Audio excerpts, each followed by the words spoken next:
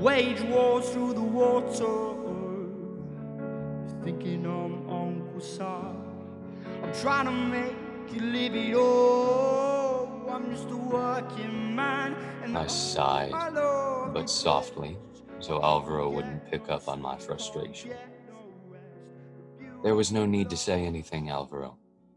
These are honest people we're dealing with. Alvaro made a sound like a squirrel on meth. I was loving the ride, high-flying among the possibilities, becoming an almost overnight millionaire, getting caught and landing in jail, the U.S. government seizing Citizens National and guaranteeing only $250,000 for each depositor, slicing my stake in this operation to a sliver and putting me on the wrong side of a kingpin. It was Alvaro's apparent and unhinged joy with our progress that was unnerving me.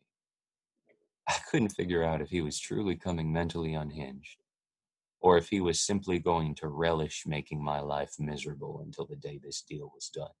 But when you're at a loss to how to reply to an overstimulated woodland creature, you change the subject. Where are your wife and kids? Where are your wife and kids tonight, Alvaro? I was thinking on my way over I'd get to see your kids and finally meet your wife. What do you care, Clint? He was grinning like the maniac he either was or was pretending to be for the evening. Then suddenly shouting, Ay, Dios mío, soy caliente de diablo. And took a running leap into the deep end of the pool.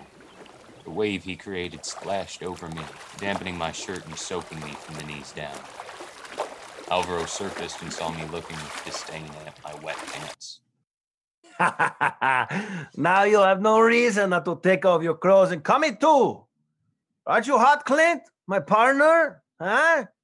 Doesn't the water feel good? My wife is taking the boys to her mother's and won't be back until morning. So take off your pants. Let me see what kind of underwear you have on under there. Bet you wear Calvins, don't you? Come on in. Oh boy. I groaned, but silently. Here it comes. Time for me to bed down my business partner, and he's never going to take no for an answer, certainly not in the state he's in right now. Just then I noticed smoke billowing from the direction of the grill. $200 of prime Argentinian beef about to go up in flames. Grabbed a pair of tongs resting on the stainless steel lip to flip them off the heat and onto a platter on the table behind the grill. Alvaro, whooping, hoisted himself up on the side of the pool. Good catch, my friend. He was whooping again and clapping wildly as he crossed the patio to pick up one of the thick white towels folded on one of the lounge chairs, stopping only to vigorously towel himself dry. Good catch. You saved our dinner, my partner. I watched him throw the towel over his head to sponge the water out of his thick, dark hair. For a moment, I thought the distraction of the grill fire had saved me, that he was completely distracted again, and the only thing that would have to get wet that night were my ankles. But Alvaro romped across the patio to grab my hand. Come, my partner. There is a reason my wife isn't home tonight. I have a surprise for you. He yanked me toward the table, where the steaks were still sizzling on their platter. I could feel my heart sinking in my chest, but I knew better than to reject him. And to get through it, I would have to conjure a fantasy greater than any I'd ever let myself dream in the past. I let him drag me to the table and push me into one of the cushioned chairs. Here we are. Here is your surprise. He picked up the iPhone that was resting near the platter on the tabletop. His fingers moved quickly, pressing and swiping until he found the screen he was looking for. Here, my friend. Have a look for yourself. I directed my eyes to the screen, unsure if I should be relieved that he seemed once again distracted or bracing myself for worse to come. What he wanted to show me were pictures of men. Nude men, men in their underwear, fully clothed men, young men, older men. Pictures from the front, pictures from the back, pictures from the side. Candid photos of men with crew cuts, studio portraits of men with locks Hollywood starlets would envy. Snapshots of bald men at the very grill from which I'd just saved the steaks. Average men, ugly men, stunningly beautiful men. Alvaro swiped through the photographs at a dizzying pace, grunting at each new face as if he was punctuating the view. He'd swiped through 30, maybe 40 photographs before he slapped the phone back on the table. You know why I'm showing you this, my friend? Not really, Alvaro. Alvaro laughed, but ruefully. No longer the child on a sugar high, once again the dark, ruthless man with whom I was comfortable. I'm showing you these faces because they all belong to men I was associated with at one time. All of them let me down in one way or the other. Some of them revealed information they should have considered private, and some stole from me. I believe most to be friends. The ones that stole from me would have only had to ask, and I would have gladly given them whatever they wanted. When I make a friend, I expect loyalty in all matters. When that trust is violated, I have to retaliate in the only way I know how. I nodded my head in understanding, keeping eye contact, not blinking. I understand what you're saying. I placed a hand on his knee and moved my face closer to his. I don't like it either when someone is disloyal to me. I promise you that if I ever have a problem with you, I will tell you directly. I expect the same from you. Before he could answer me, the outside security lights blazed on, and the sound of doors opening and closing came from the main house. His kids darted out of the house towards us. Alvaro looked alarmed, but as the kids ran to him, he deftly flipped the phone so that it faced the table, the photographs hidden from his children. And then he stooped and held out his arms so that they could run into him. My sons, what are you doing home? Huh? You are supposed to be at your abuela's house with your mother. The boys giggled as their father kissed their necks. Alvaro scooped them up into his arms and started towards the house. Sofia, what are you doing home? I told you I had business tonight and to go to your mother. What was I supposed to do? He peed in his pants all over my mother's good sofa. He is a baby. You could not think to take extra clothing for your baby son. This was as far as the domestic disagreement had progressed before I made it to the other side of the patio and slipped out quietly to the driveway and into my car. My cell phone rang as I drove the long stretch of highway from the hacienda back into Merida. I drove in silence, my hands still shaking slightly. The after effects of seeing Alvaro's portrait gallery, that look of pure, delectable adrenaline. Hello, Jack. Hey, Clint. Quite a day we've had. You could say. Hey, Clint, I've got to tell you something that's bugging me. Shoot.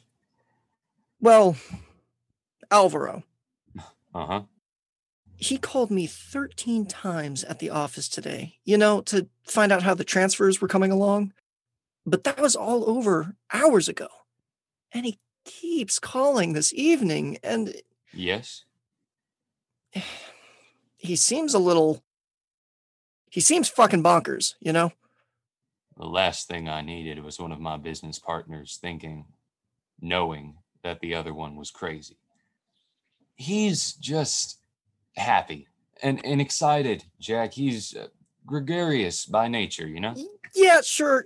Clint, look, here's the thing. What? How did he get my cell number? Apparently, mine wasn't the only life Alvaro was going to make miserable until this whole business was over with. Jack convinced me to talk to his parents. Look, my dad's had business partners up his ass all of his life. Board members, investors. If anyone can tell you how to handle Alvaro, it's him. I regretted telling Jack about the show Alvaro had put on at his hacienda earlier in the evening.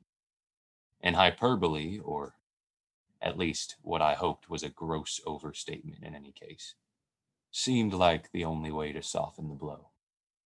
Just talk to Dad. And so the very next day I did. I was stretched out on a lounge chair on my patio, nursing a beer after a successful day 2 of transferring another $1 million into the U.S., entirely exhausted, not from honest labor, because the only real labor involved in my project was hauling bags of money out of Alvaro's hacienda and into the bank, and the bank's employees did that. And not from the stress that nearly always accompanies the rousing stimulation of doing something forbidden and getting away with it. No. My exhaustion came from fielding yet another day of Alvaro's increasingly demanding outgoing phone calls. Is my money safe? How much of it is transferred now? When do I see a statement from your bank? I don't give a fuck if you gave me a receipt from some armored car people. You're fucking taking my money out of the country and I don't know where it is so I can use it. Jesus. Jack, David, and Candace were on the other end of the telephone call, huddled around the island in David and Candace's kitchen, Jack's cell phone on speaker so we could all talk together. I could hear ice clinking as David rolled cubes around in his glass of single malt. And I could almost see Candace rolling her eyes. It seems to be the simplest answer is to invite Alvaro to come to Miami and take him to the bank to see where his money is. Except I don't want him to have simple answers. I mean, I don't want him to see how easy it is on our end to move his money. If he does, he might decide he doesn't need us as middlemen, which means I don't get my cut and I don't get to buy a share of the bank. Hell, it might mean he'd take his business to another bank entirely. So we don't let him see how straightforward the transfers are. David rolled his ice around in his glass again. Even separated by several hundred miles, I could still hear him thinking. I take him to the bank, give him a tour, get him to sign a signature card so he feels official, and introduce him to a few of the officers so he feels important. Take him into my office and offer him a drink. Walk him through the few subtler details of the transactions. You know, that each $9,900 deposit remains in any dormant account for a matter of only minutes before it's transferred out again. And how we circumnavigate the problem of monthly statements so some nosy relative doesn't inadvertently come into possession of an aging parent's bank accounts and get suspicious. I've talked my way through enough investor meetings and enough boardrooms over the years. Clint, trust me. I can make training Pokemon cards sound like the most complicated financial transaction in the world if I have to. I suppressed a laugh, though I distinctly heard Jack giggle out loud, probably because he was just as surprised as I was that David even knew what Pokemon cards were. David, you'll need to be careful about which officers you introduce him to.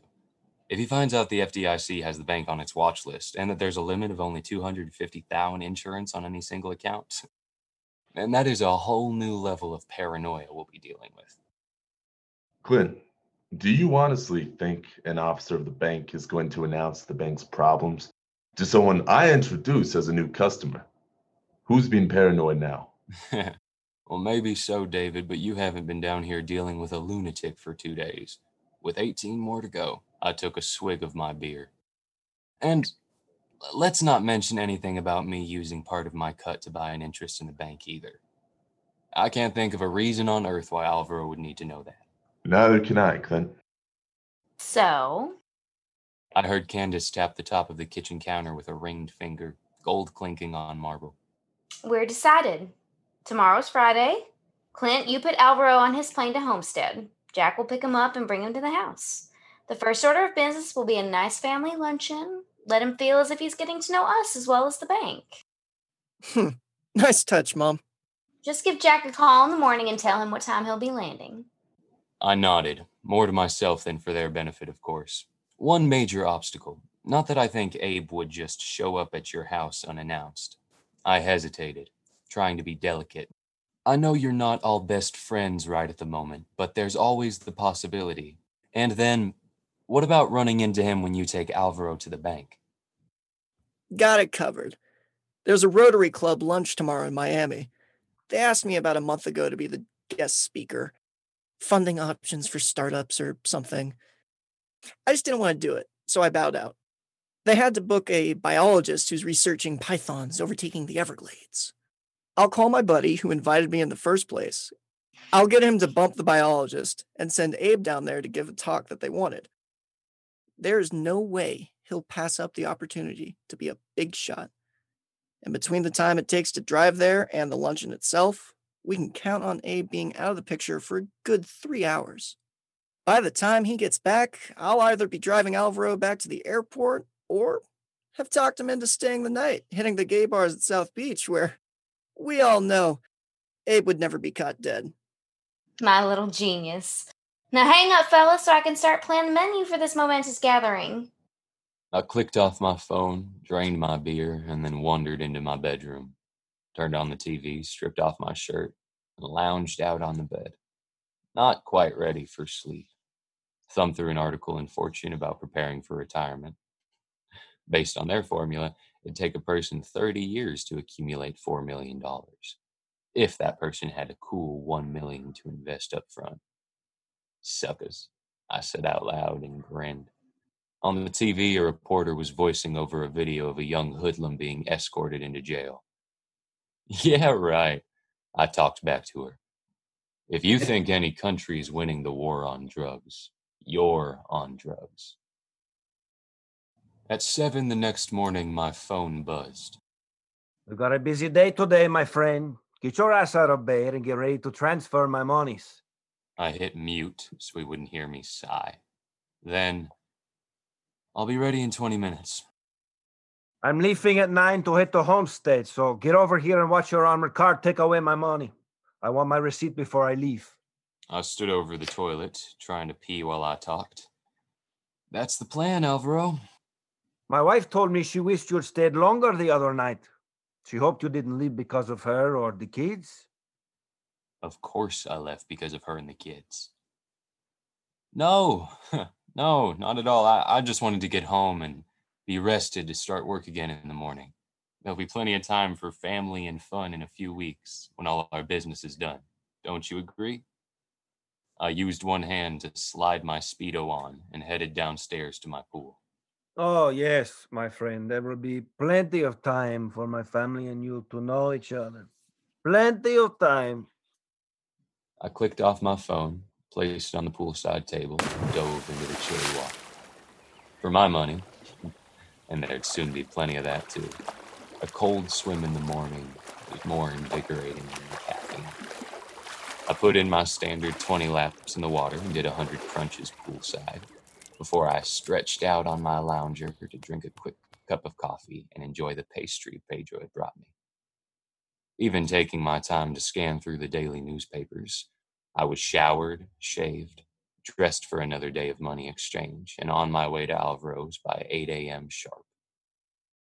Once again, the transfer of the money from the hacienda to the bank went seamlessly, aside from Alvaro getting in the way. Shouted commands ping-ponging between paranoia and vanity.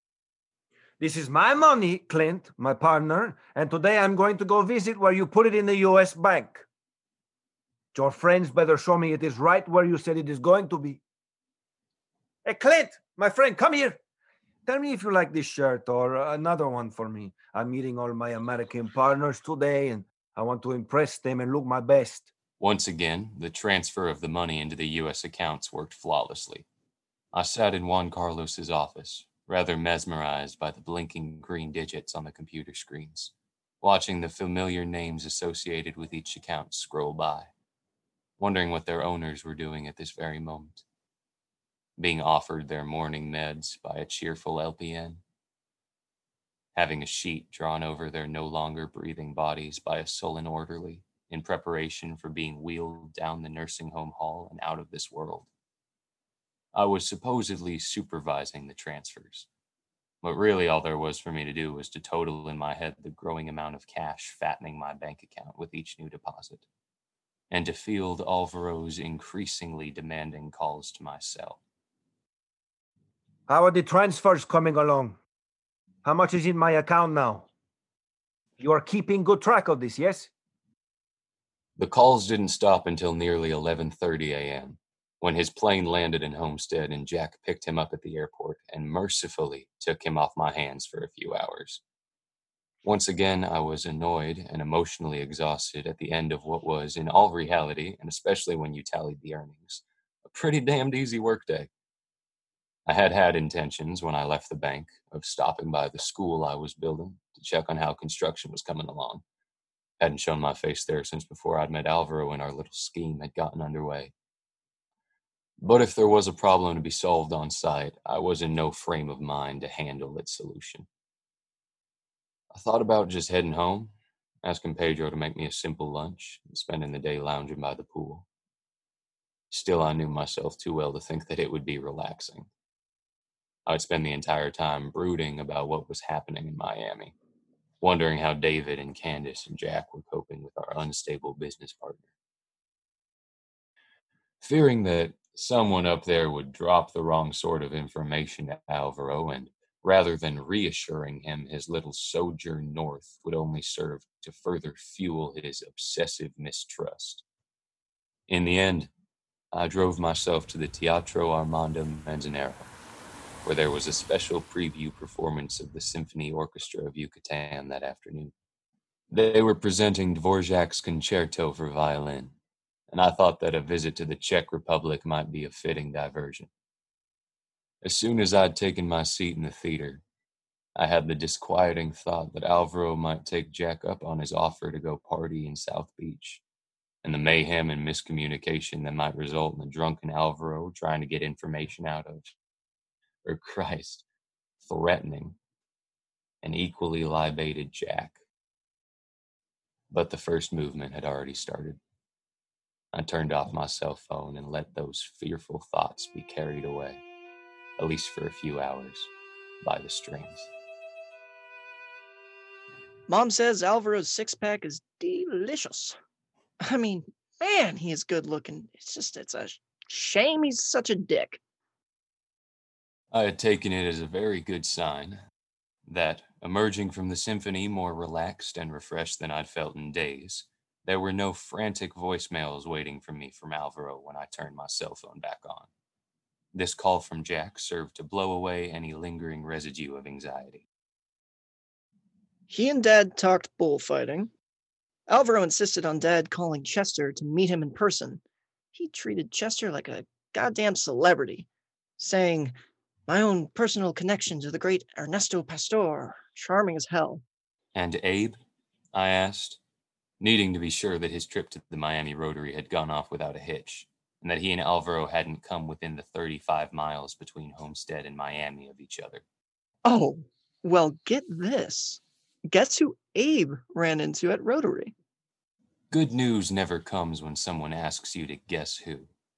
I could feel my gut tighten, the effects of the soothing violin squeezed out of me. Who? An old friend of yours. Jack, for fuck's sake, will you tell me who you're talking about? Xavier Sosa.